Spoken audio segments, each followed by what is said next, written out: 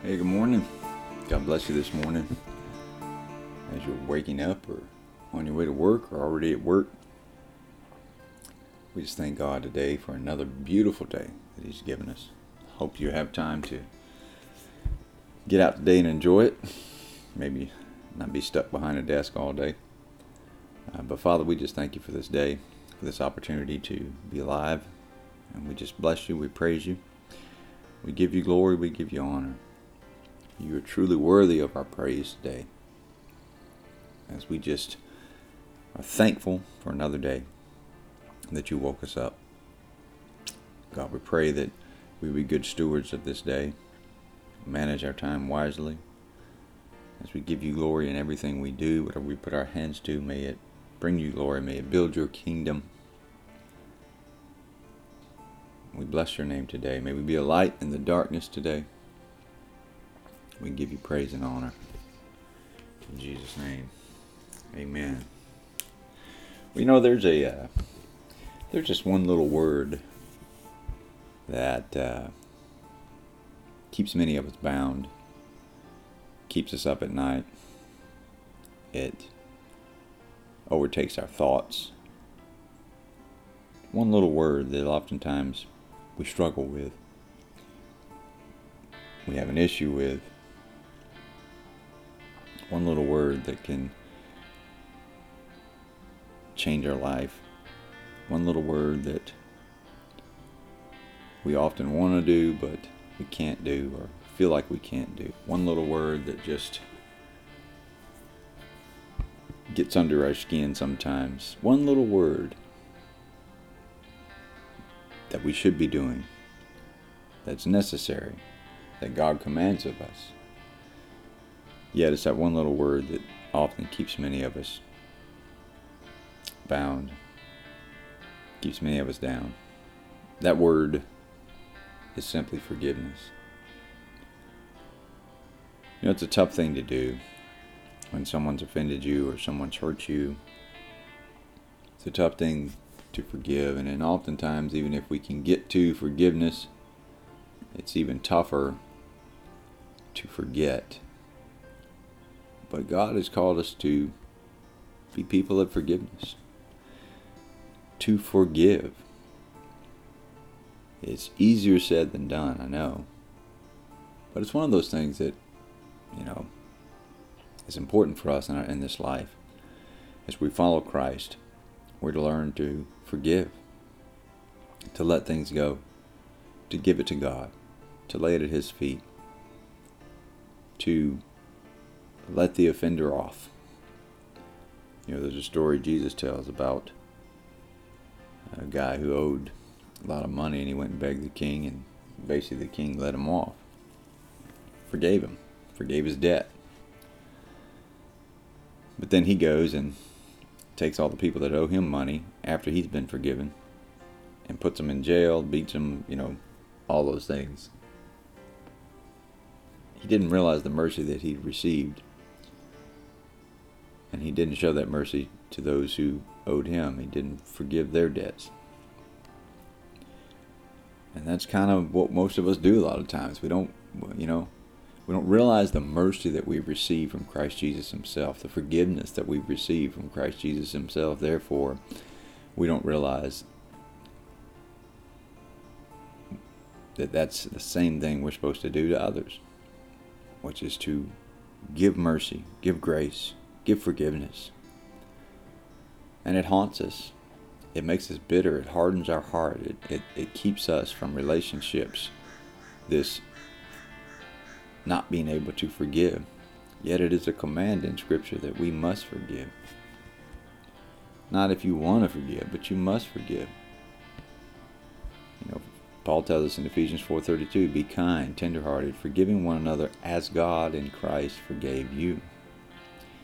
Jesus says if we're standing there praying, Mark 11:25, that if we have anything against someone, forgive, so that God can forgive us.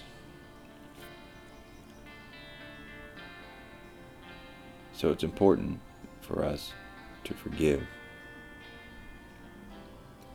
Colossians 3:13, bearing one another, if one has a complaint against another, forgiving each other, as the Lord has forgiven you, so you must.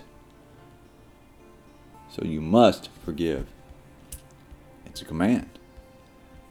Yet it's so hard. And there's a story in Lloyd John Ogilvy's book, Let God Love You.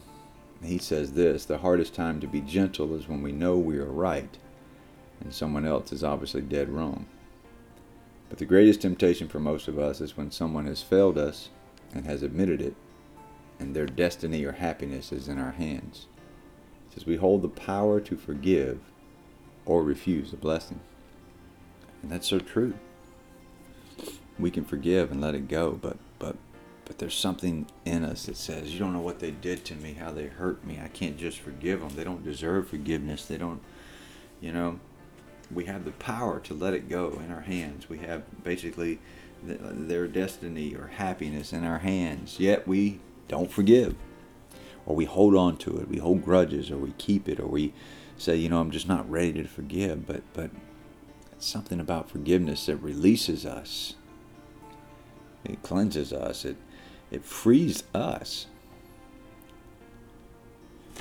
And he goes on to tell this story. He says, recently a dear friend hurt me in both word and action.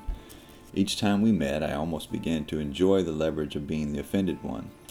His first overtures of restitution were resisted because of the gravity of the judgment I had made. He had taken a key idea I had shared with him in confidence and had developed it as his own before I had the chance to use it. The plagiarism of ideas had been coupled with the use of some of my written material reproduced under his name. The most difficult thing was to surrender my indignation and work through my hurt.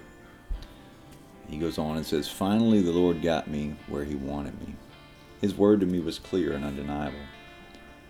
The Lord said, Lloyd, why is it so important to you who gets the credit? Just so my work gets done. So he says, I gave up my right to be what only God could be as this man's judge and savior. The gentle attitude began to flow.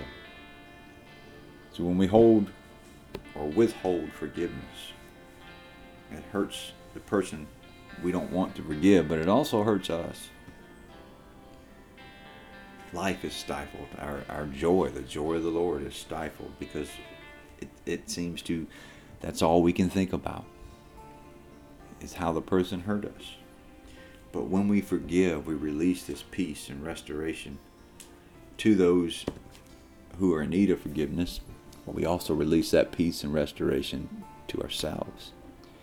You see, forgiveness frees us.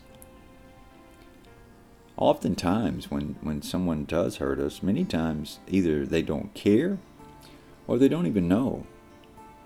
And we're burdened down with something, holding grudges and walking around with this I'm going to get you attitude, and that person is really not even thinking about us. So in essence, we're really the ones that's stifled, that's lost our joy, that's hurting, that's consumed with this forgiveness or being able to forgive.